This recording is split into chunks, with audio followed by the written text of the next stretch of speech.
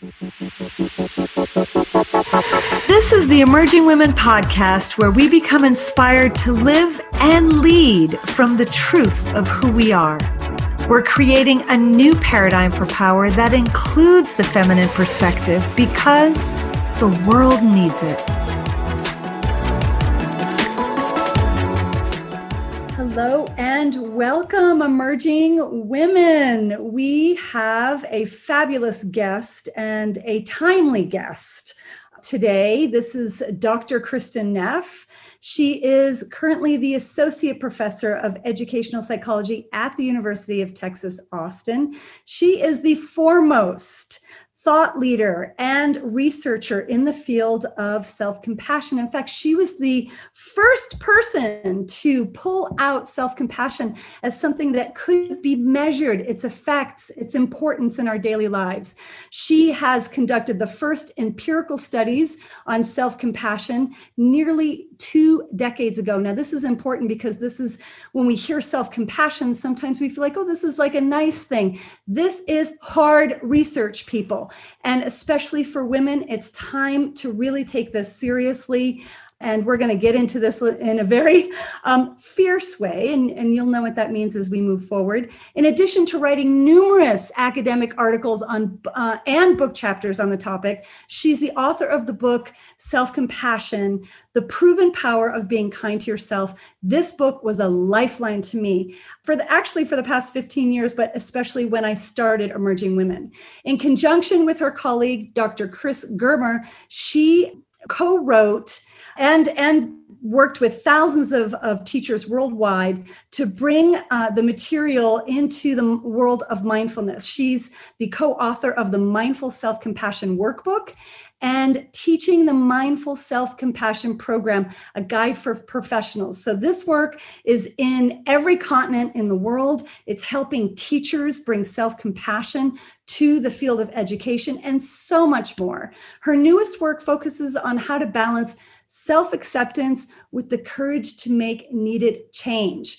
Her new book is called Fierce Self-Compassion: How Women Can Harness Kindness to Speak Up, Claim Their Power, and Thrive. We need women to step into their voices and be heard, be seen, and to affect change in the world. We need the balance of the feminine, and this is a call to that. And for more information on self-compassion, please go to the Self-Compassion website, Kristin's website, self-compassion.org.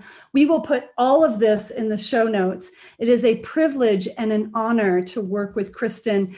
We worked together over the last 8 years since I launched Emerging Women, and even before that, as when I was working at Sounds True. So it is a real honor to talk about fierce self-compassion and women. So welcome, Kristin.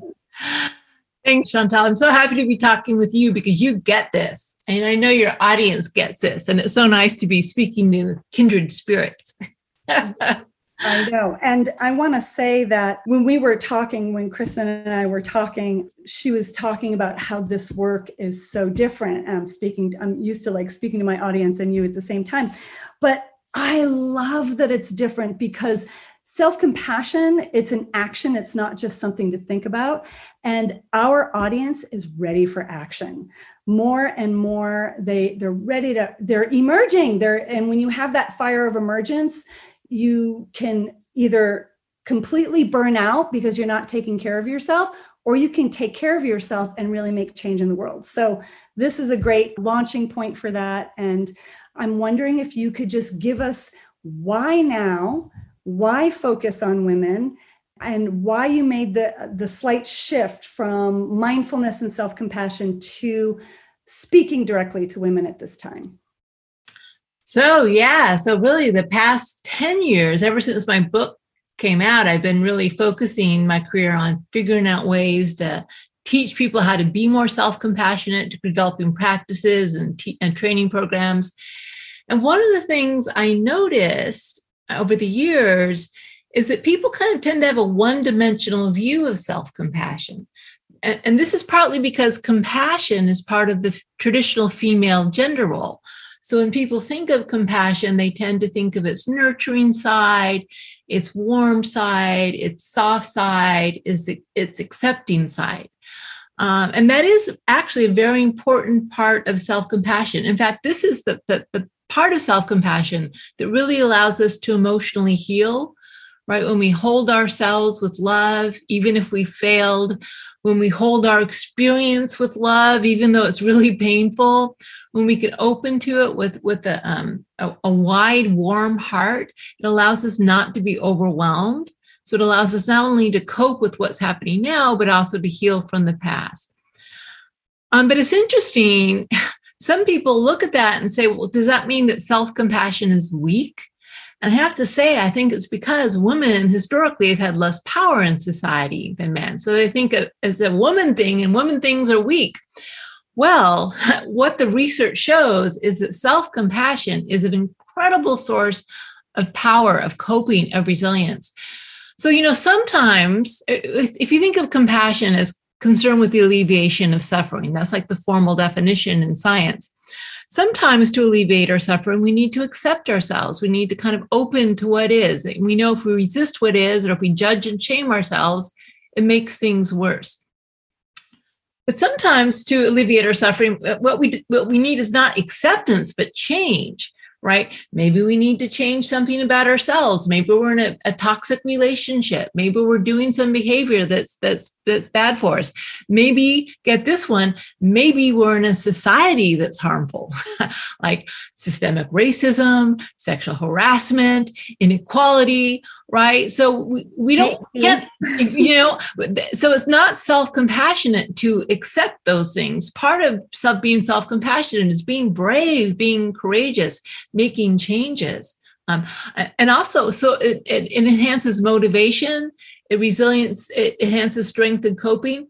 But another thing it does, Chantal, which is again kind of related to women, and I'll get to why I wrote this for women, is even though compassion is part of the female gender role, women actually have less self-compassion than men do. And that's because our compassion is only really allowed to go outward. We can help our spouses, we can help our children, but we're supposed to be self-sacrificing. In fact, we're valued for being self-sacrificing. People like us when we kind of, don't meet our own needs and just give everything to others because it serves them, right? And because we're socialized to be self-sacrificing, that means we feel a little uncomfortable meeting our own needs, and that harms women. So a really important part of fierce self-compassion is sometimes saying no to others and yes to ourselves, right? Not giving ourselves away.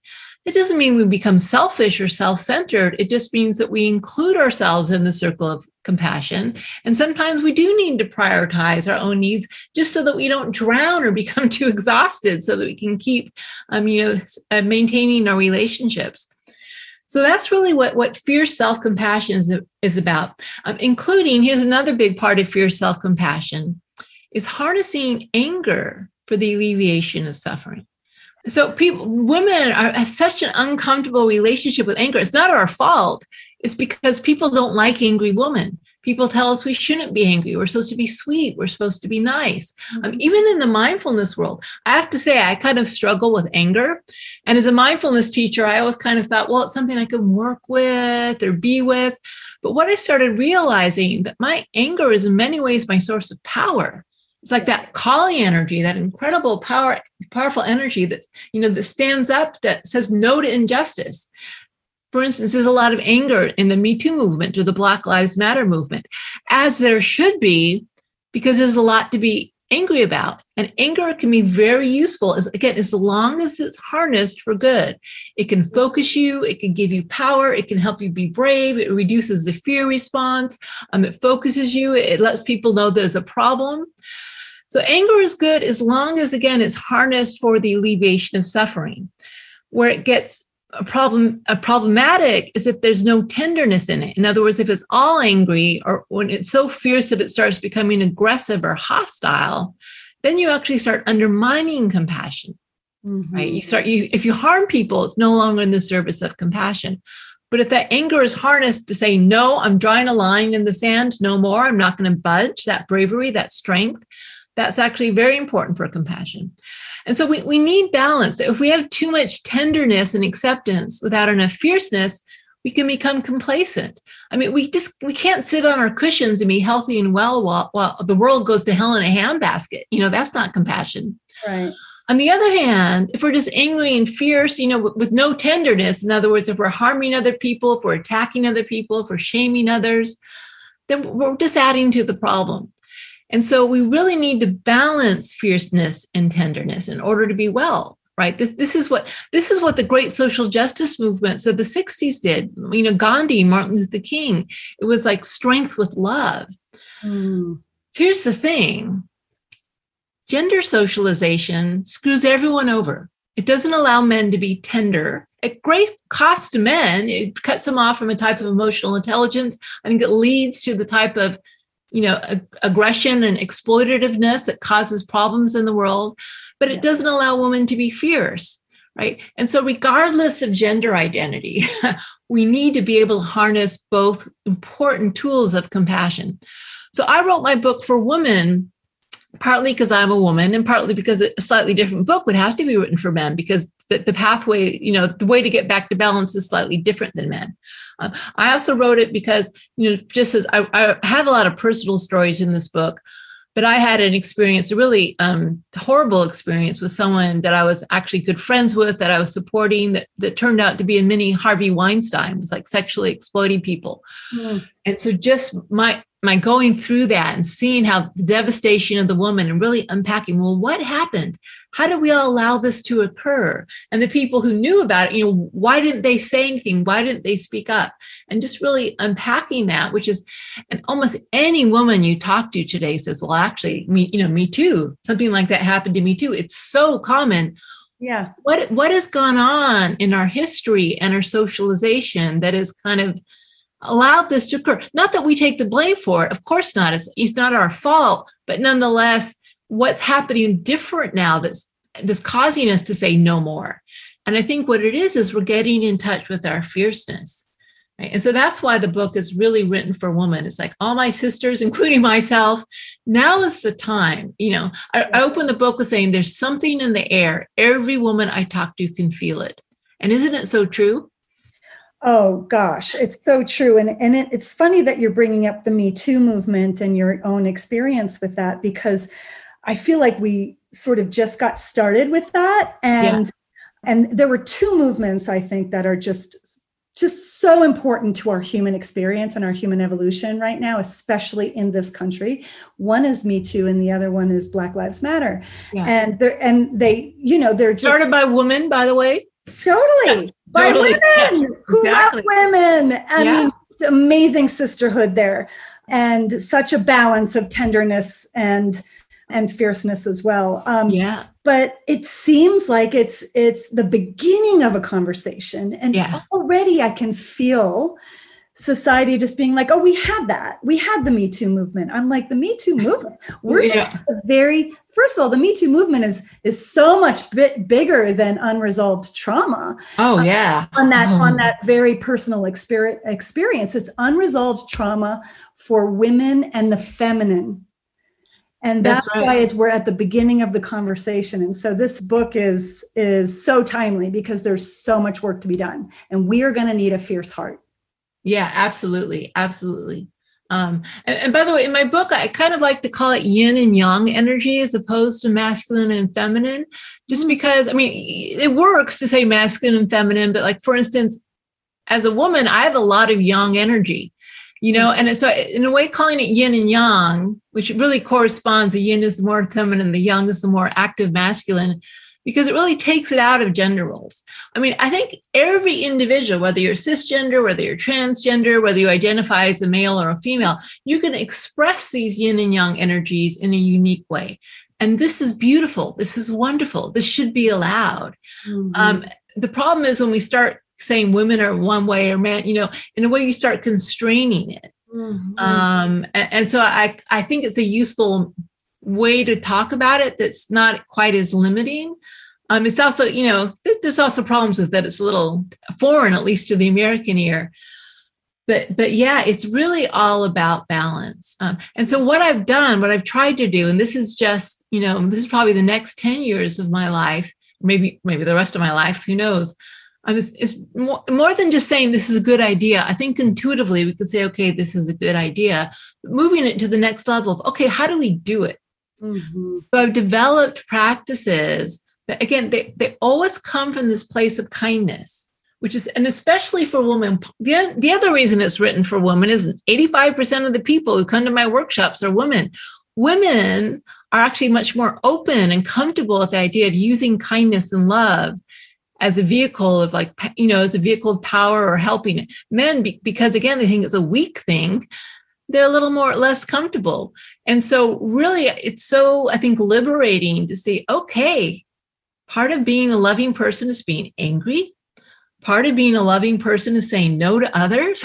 Part of being a loving person is standing up for myself, drawing boundaries.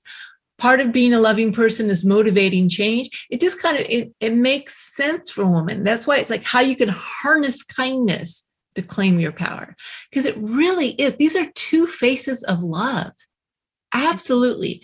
And it's so sad that we tend to only see one side or the other. And I think that harms everyone when we do that. Yes. There's so much I want to say, but I want to dial it back to where you said, and it sounded like there was a piece of research around women being less self-compassionate. Now, yes, absolutely. Compassion and kindness and all of that. Way more compassionate to others. Big gender difference. Right. And yes. But when you say tender, and we work with a lot of women in tech and women in the corporate space, as well as women in the public space who are coaches. And what I find is, regardless, even the best therapists in the world I've met, that the tenderness towards the self is not, it doesn't seem to be intuitive, or maybe we've had so much socialization that we can't allow it. And there's an aggressiveness towards ourselves. I'm going to go beyond, like, we're not tender to ourselves. That's a nice, easy thing to do. Small step. Can we just be tender? But there is a self-aggression that we need to unfold and unpack here. And I'm ready for practices and ways around that. But I've developed a lot of them. It's interesting that the most effective way I found, and this is something that I had to discover over the years, the most effective way to deal with our inner critic so it's not so destructive is to befriend it. Right? So when we see that actually what our inner critic is trying to do is to keep us safe, right? Using in a very kind of immature way, like, so it's a fight, flight, or freeze response. It's a reptilian brain. It's a very old part of us. It's kind of a natural response. We don't want to beat ourselves up for beating ourselves up, because what happens is we feel threatened. So I failed. Okay, I feel threatened. I'm in danger. How do I deal with that threat? Okay, I fight it. Well, of course, the problem is that I'm the threat. So I fight myself. And there's some hidden, kind of not very well formulated, but assumption that this is going to help me control myself. I won't make the mistake again. I'm going to be safe. Or maybe what you're doing to be safe is other people are going to attack me. If I attack myself first, it won't hurt so much when they attack me. There's a lot of reasons that go into why we criticize ourselves, but they all come down to safety. Almost every single one of them comes down to safety. Even if it's the internalized voice of, like, your mother or your father, well, why did you internalize that voice? You did it to be safe. And so once you really understand that our inner criticism and our harshness with ourselves stems from the kind of very innocent, in a way, loving desire to be safe, then it's like, okay, then we thank the inner critic and we say, I hear you. Thank you so much for trying to keep me safe.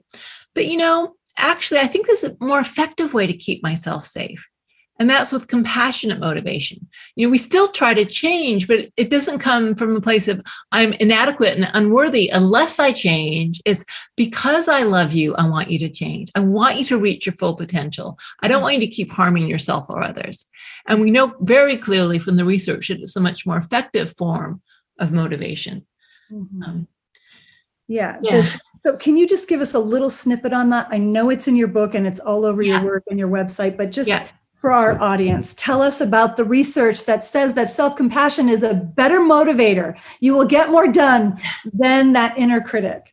Yeah. So I'll give you just one description of a research study. And it's kind of cool because it also compares self-compassion to self-esteem, right? So we also think that we just need a self-esteem boost that's going to solve all our problems. Well, self-esteem is actually problematic because self-esteem, which is like positive judgment that, I'm a good person, or it's like an evaluation, like I'm an A to an F.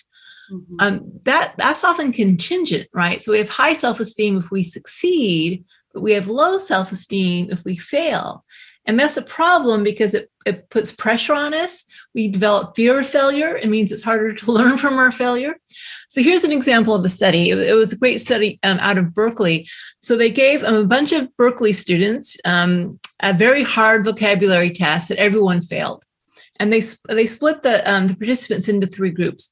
One group, they gave them self-compassion instructions. Okay, don't beat yourself up about this. It happens to everyone. It's a difficult test. Try to be kind and supportive to yourself. Another group, they said, a self-esteem boost. Don't worry, you must be smart. You got into Berkeley, for God's sake, right? So self-esteem boost. And the third group, they didn't say anything, which meant they were probably just beating themselves up, which is kind of the habitual reaction. And then they said, okay, well, we're going to take the test again. We're going to take a second test. You can study for as long as you want. Here's some study materials. Just let us know when you're ready to take the test. So basically, they measured how long people studied before the next test. And what they found is the people who were told to be self-compassionate studied longer for the test than the other groups. And how long you studied was linked to how well you performed on the test. So it's a really kind of good illustration of what happens. It's really, how do you deal with failure? Or how do you deal with, when you get something wrong? If you're compassionate, it's like, okay, I got that wrong. Not a big deal. Just because I failed doesn't mean that I'm a failure. What can I learn from this? And we know that failure is our best teacher, right? So as long as we don't take it personally, then we can learn from our failure. We can grow. And there's a lot of research shows that shows this, that it's linked to more motivation. It's not linked to performance anxiety, for instance, which undermines our ability to achieve. Doesn't lead to things like procrastination, the way self-criticism does. It makes total sense. It's really intuitive, but the research just supports what's intuitive. Yeah, it's intuitive now because I know your work. Yeah. But honestly, it took me a while to trust that. Because I have gotten so much done with kicking my ass. Do you know what I mean? So much done through comparison or wanting to meet the requirements of my parents, or on and on and on. And to make that shift to trust, compassion, I had to take baby steps. I mean, literally, I was trying like small things like, sales meetings, or should I wear this dress today, or like a really... and letting it unfold and doing practices that way, the hand on the heart. Oh my gosh, I can't tell you. My first 2 years at Emerging Women, I used to joke to people, I'm doing the Kristin Neff. I'm like the whole day I would type with one hand. I'd have my hand on my heart, but it works. It works. And it's true that it works in such a deep way that with the resilience, I tell people all the time, you want to get more done, be more self-compassionate. Hello, lovely listeners. I want to pause for a moment here to make sure that you know how you can get even more access to this type of inspiration and support. Emerging Women has its own membership community where you get teachings from incredible female leaders and coaching support directly from me, as well as other brilliant members within the Emerging Women tribe every month. If you are ready to go deeper into your own leadership and emerging journey, head over to emergingwomen.com for a free trial of our membership community. We've truly designed it as a hub for women like you who want to create change in the world. Don't go it alone, sisters. Head over to emergingwomen.com/membership and start your free trial today. Now, let's get back to our conversation. So Chantal, I'll give you a variation, a fierce variation of the hand on heart. Put a fist on your heart. First of all, sit up tall. So really, I'm going to do my power pose here. Now sit up tall and put your fist on your heart and can really embody strength and courage. And now put your other hand over it, which is like strength with love. Right. So imagine you got to go into a meeting and like do something difficult.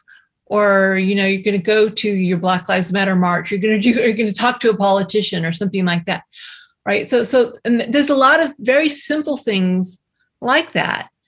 So, The body posture makes a difference. You might use like a firmer tone, but still warm, but there's like a soft, oh, it's okay. And there's like, you can do it. I believe in you. Or, you're treated unfairly. This needs to stop.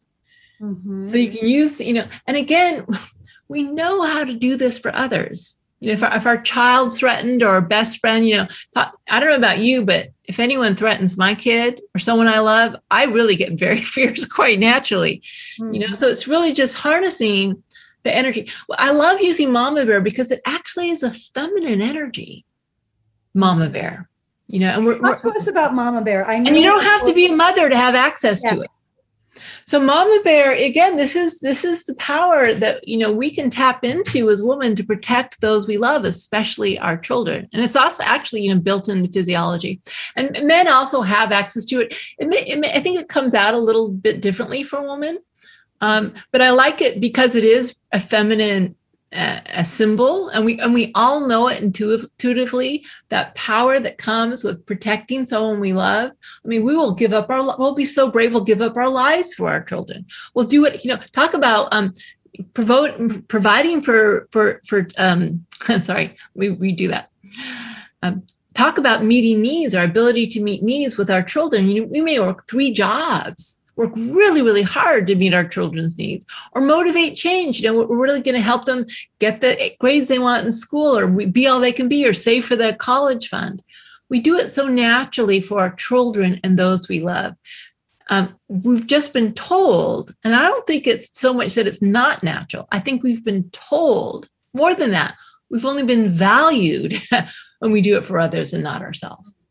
So what we're doing as women is giving ourselves permission to use this fierce mama bear side of our nature to help ourselves, in addition to others, not instead of others. It's just me too, and well, me. What we've been told is that we're selfish if we do. Yes, exactly, and that's bullshit. Because if you look at the research, I can prove to you it's bullshit. I can show you the studies that show. So, for instance, so people who are more self-compassionate, they're rated by their romantic partners as being more giving, more caring, more intimate. They're more likely to compromise in conflicts. They're less likely to subordinate their needs, but also they're less likely to prioritize their needs. They're more likely to compromise. Also, a lot of research in the caregiving literature. So if you just give and give and give and self-sacrifice, whether it's because you're a mother, like an autistic kid, I did a study with autism parents, or you're a healthcare worker, I've also done a lot of work with healthcare workers, or if you're a therapist, or you're a social activist, social work activist, anything that requires intense giving, you're going to burn out. You can't just give and give and give one way, because eventually your cup will run dry. And so, and people talk about self-care, like, taking time for yourself, and that's good. And actually people who are more self-compassionate absolutely practice more self-care, but it's not just behavioral self-care. We need emotional self-care. We need to like say, this is so hard. We need to be there for ourselves. We need to support ourselves. We need to encourage ourselves. We need to draw boundaries as we have to. We can't, in other words, if the reason we're doing it is partly because we want people to like us or think that we're nice, it's not going to sustain us, right? And here's the thing: is a lot of people are going to take us for granted anyway. Aren't they? Control it. We cannot control. People's experience of us are. And here's the thing, and I didn't tell this to women. It's not, it's true that it serves other people's needs when we say yes to them and no to ourselves. And some people may like us a little bit less when we start saying no to them.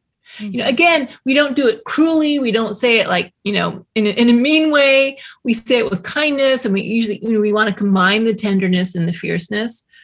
But it's kind of a political act. It's kind of saying, I'm sorry, I'm just not going to go along with the program. My needs count too. Mm-hmm. And here's the thing about self-compassion is you're less dependent on other people's approval, because you can approve of yourself, right? So when your sense of self-worth isn't so contingent on other people, and it's kind of more universal, unconditional, comes from within, it gives us a lot of freedom to be authentic and to forge our own way in the world. I love this so much, especially this emphasis on emotional self-care.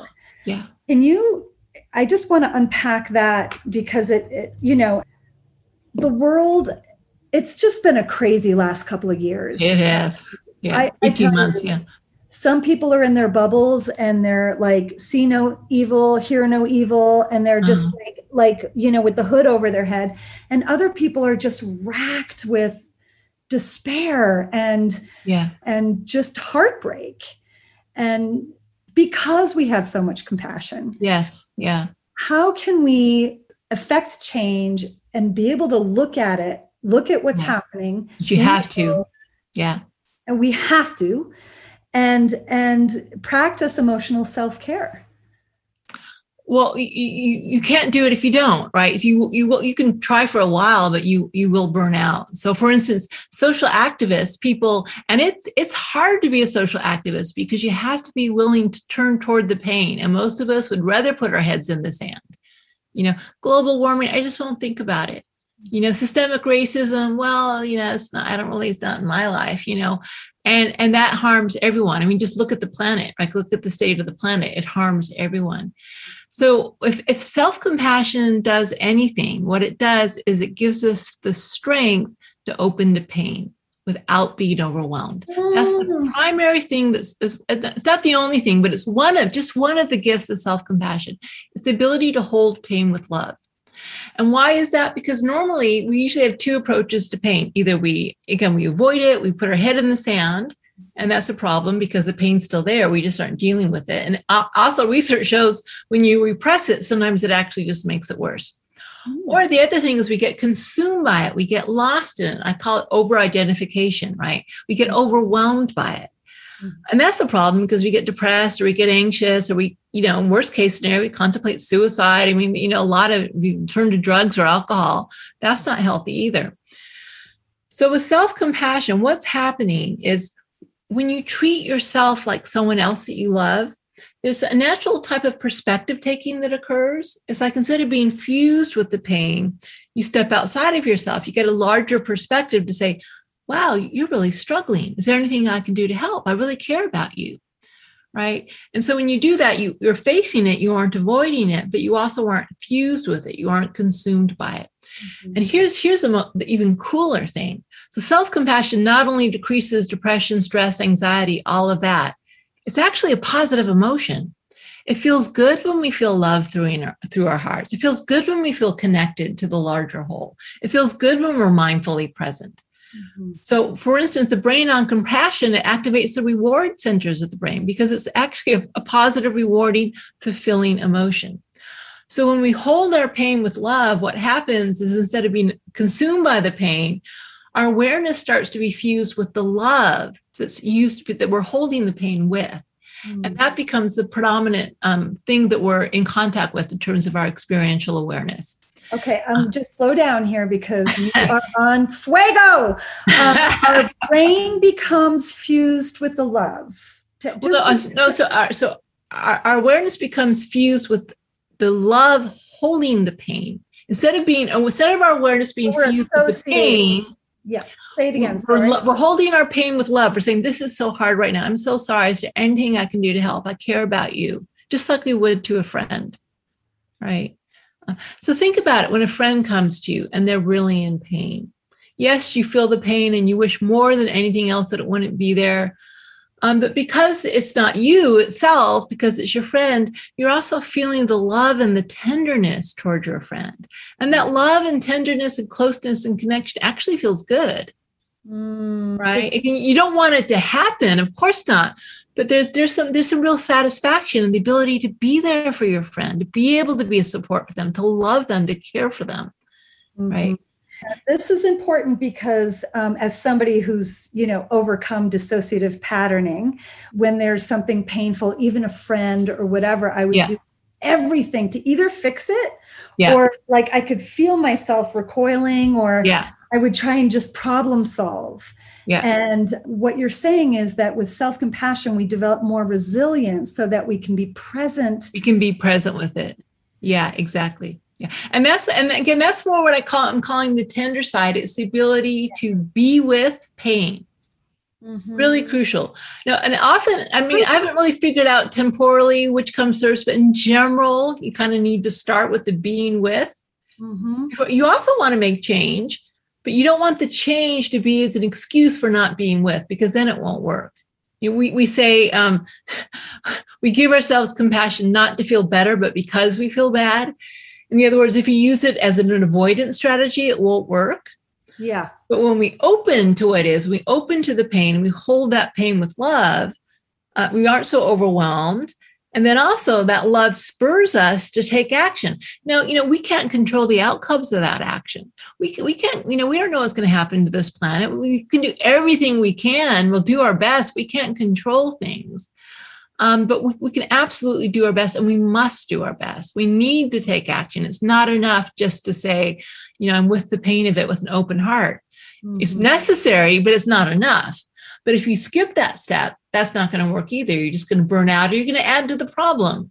Or, there's a lot of actions being done out there that aren't rooted in being present with what's happening. Exactly. So it just becomes layers of action, and they've lost the connection to why, you know, the human connection. That's right. Doing it. And that's, you know, that's what we have right now, is a lot of systems and solutions and problem solving that is, you know, has become disassociated with the emotion of, and that's a very, I know we're calling it yin or feminine.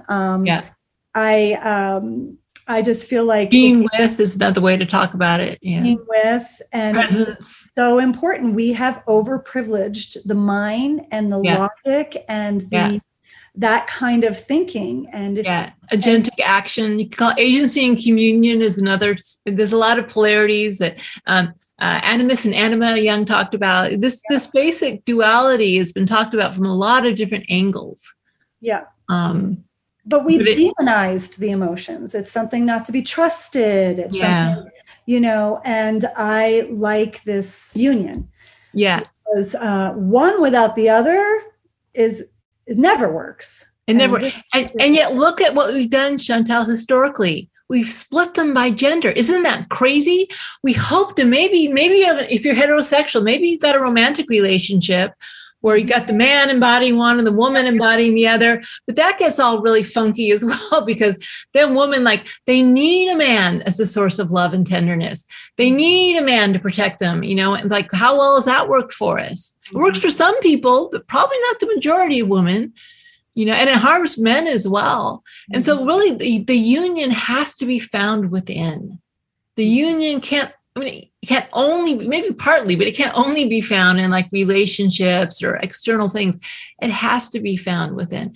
And then here's the thing, Chantal, is once you really look, and this has been my own journey. So my marriage broke down, sadly, since my first book. And so I'm single, 54, and we know how easy it is to find a mate when you're 54 and single. No matter how successful you are, it's a hard thing. So I'm in the same boat as a lot of women.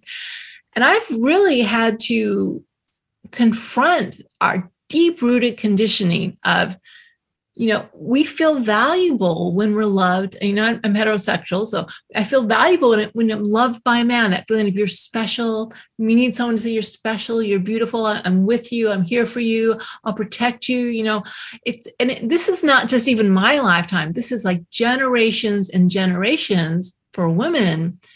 It feels scary not to have a man who loves us, because in the past we'd be totally unsafe, right? And you know, and all the judgment of being a spinster. So really, my journey the last few years has been really to confront that and to confront that fear and say, well, what is that yearning for a relationship? And by the way, it's not like I've given up. I would still like one. And if one comes along, absolutely. Yeah. But I don't want to be dependent. I've really committed to having my happiness not being dependent on having a relationship, right? I want that union of yin and yang, of masculine and feminine, of you know, being and doing. I want that union to be found within. And so whenever I get that sense of, oh, I wish I had someone, I want that intimacy, I want that, you know, then I think, okay, well, that's a very natural desire. It's actually a wholesome desire, but are you looking in the wrong place? You know, what if you look inward for that sense of, You're special. I love you. I care about you. I'm here for you. I'll protect you. Right.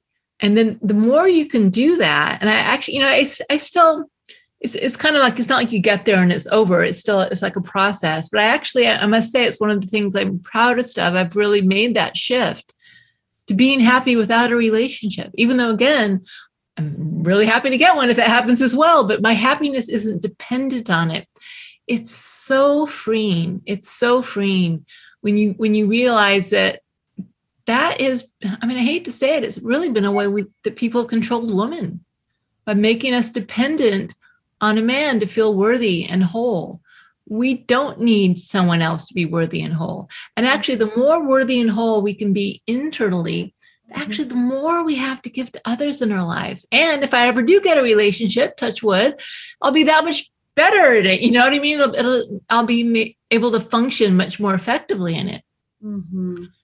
And the thing is, there's still union, but it's union with something, you go inward for union, but is it really the small self, or what are you uniting with something, the big self? You can call it the divine. You can call it mother. You can call it God. You can call it interdependence. You can call it planet Earth. It doesn't matter what you call it. Mm-hmm. But that really what you're doing is you're realizing, oh, my connection is not what I thought it was. It's actually much bigger than anything we suspected it was. And that's a beautiful thing. It's a wonderful thing. And it's beautifully articulated. And I can tell you are speaking to many women out there. Yeah. I know I'm not alone on this one. Oh, yeah.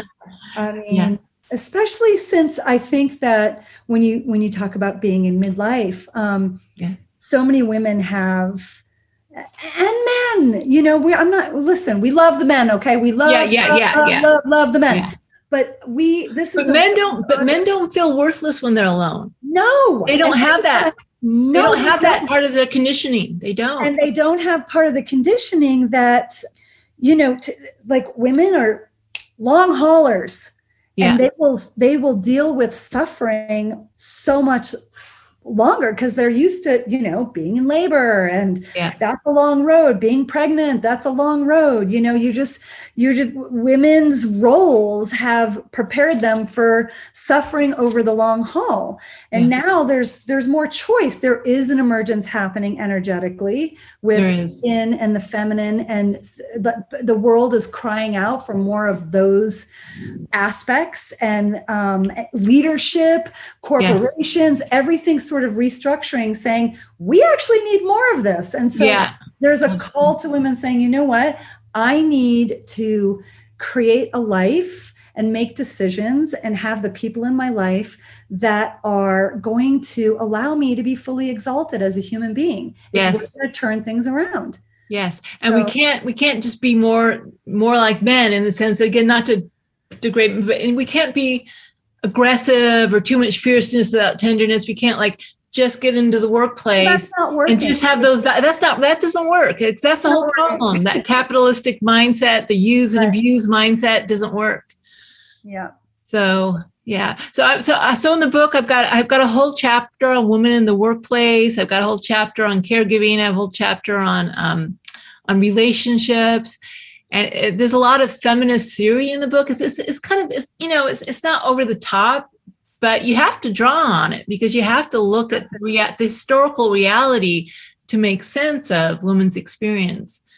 So you can see I'm pretty fired up about it. I know you are. And I would say, as we wrap, what would be your message to women right now?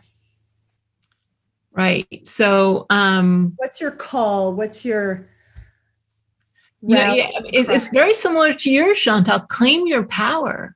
Yeah. Right. Because there is something transpersonal going on. I don't want to be too woo-woo. I am a scientist, but nonetheless, like I say, every single woman I talk to can feel it. There's something shifting.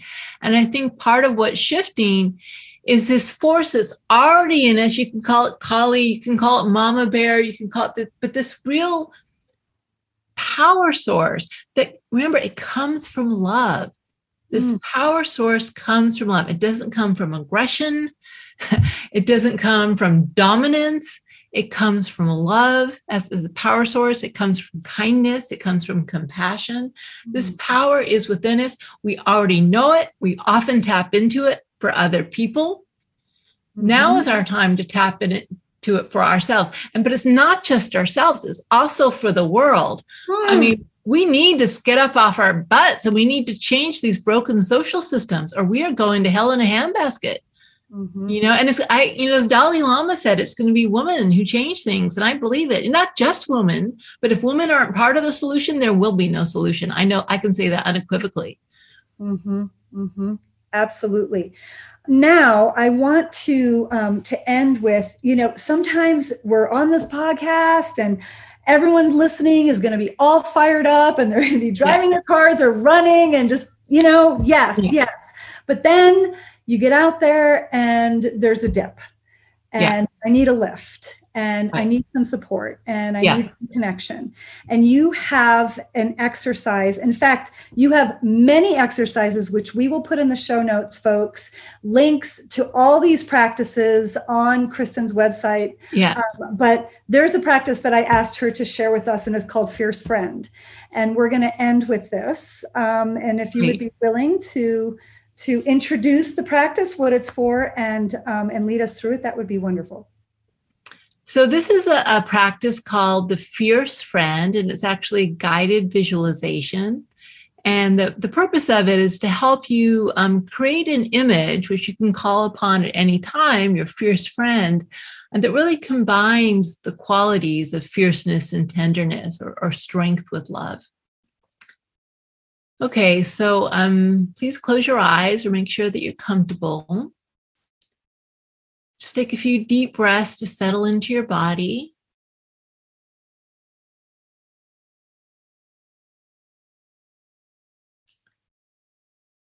Okay, so I would invite you to imagine that you were sitting in some place that is very safe and comfortable. Just kind of imagine that you're in a very beautiful, safe, comfortable, peaceful place. Maybe it's a cozy room with a fireplace burning, or a beach with a warm sun, or maybe a forest glade. And so just imagine this place. What's the lighting like? What are the smells like? It might be just something like floating on clouds, whatever comes to your mind that feels peaceful and safe and harmonious, beautiful. And just let yourself enjoy the feeling of comfort and safety in this place.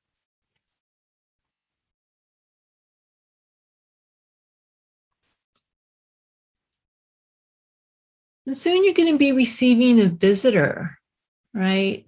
A strong, powerful, and brave, but also very tender and loving presence.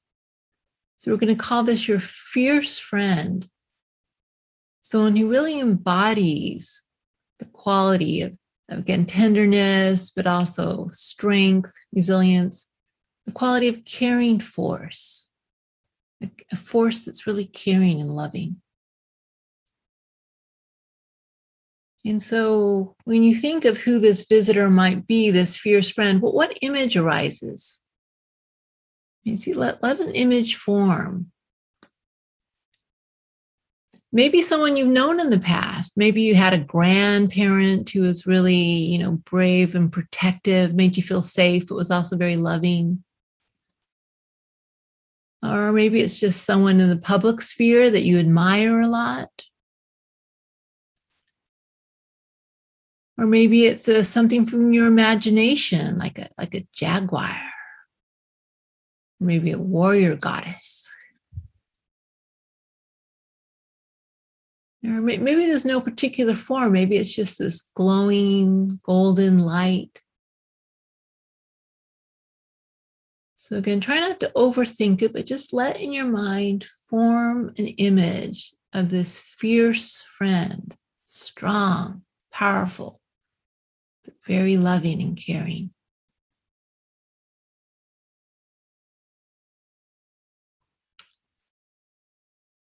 And so your friend, like I say, is going to visit you. And so you can actually choose. You can leave your safe place to go to another place to meet your fierce friend, or else you can invite them in. It's really up to you, whatever feels most comfortable.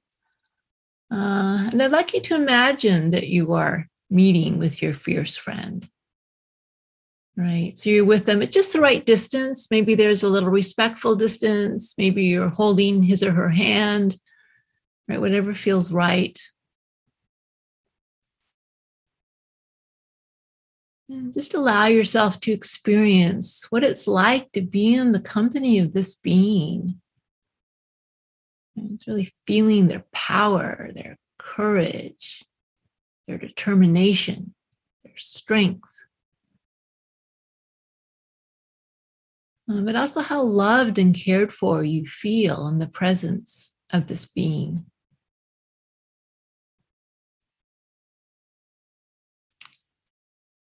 Okay, so just let yourself experience the moment, experience this feeling of being so loved and protected.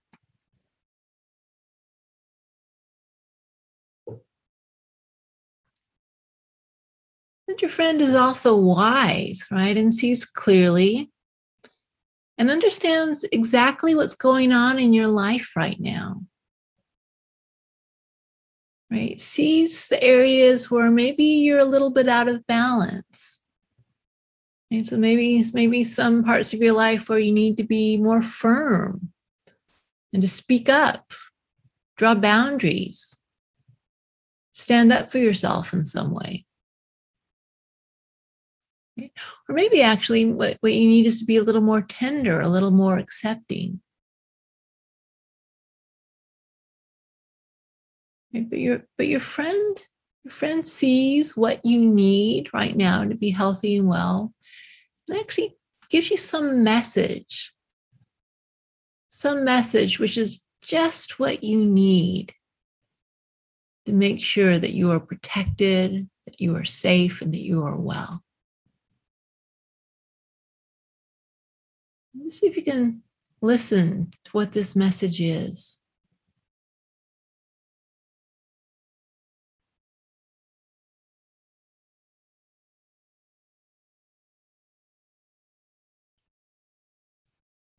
Maybe your friend even wants to give you a gift, some symbolic object that just magically materializes in your hand.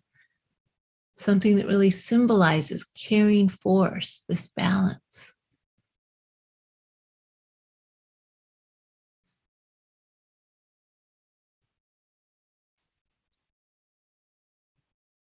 If no gift or no words even come, that's okay too. Maybe the gift is just to receive the presence of this being. That's the blessing.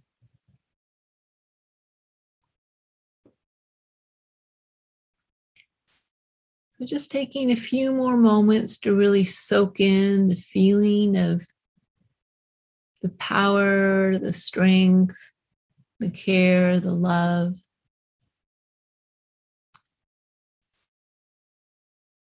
And allow yourself to realize that this fierce friend is actually a part of you.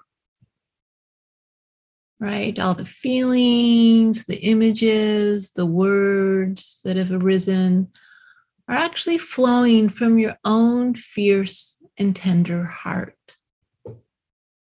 Right? This comes from within.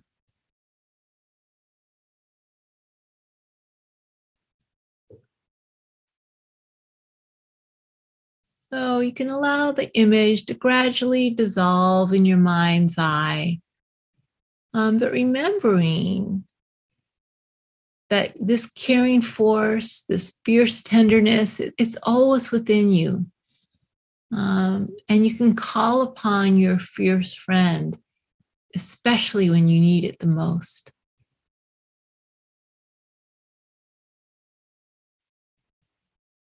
Okay, and then you can open your eyes when you're ready. Wonderful. I love that. I love it. Oh, yeah, I am going to. It's a real different shift, isn't it, from all that talking to like something like that. And in the book, that's why I try to balance the talking, the research, the stories, and the practices, because it operates on a whole different level. Yeah. Yeah. It changes, definitely gets into that parasympathetic, like juicy, loving place. So, I love the end where we step in, that the friend is really our own self. Yeah. So, Kristin, thank you so much. It's just been a pleasure to be here. You're welcome. It's been fun. It's been too long since we talked. It's great. Way too long. Way too long.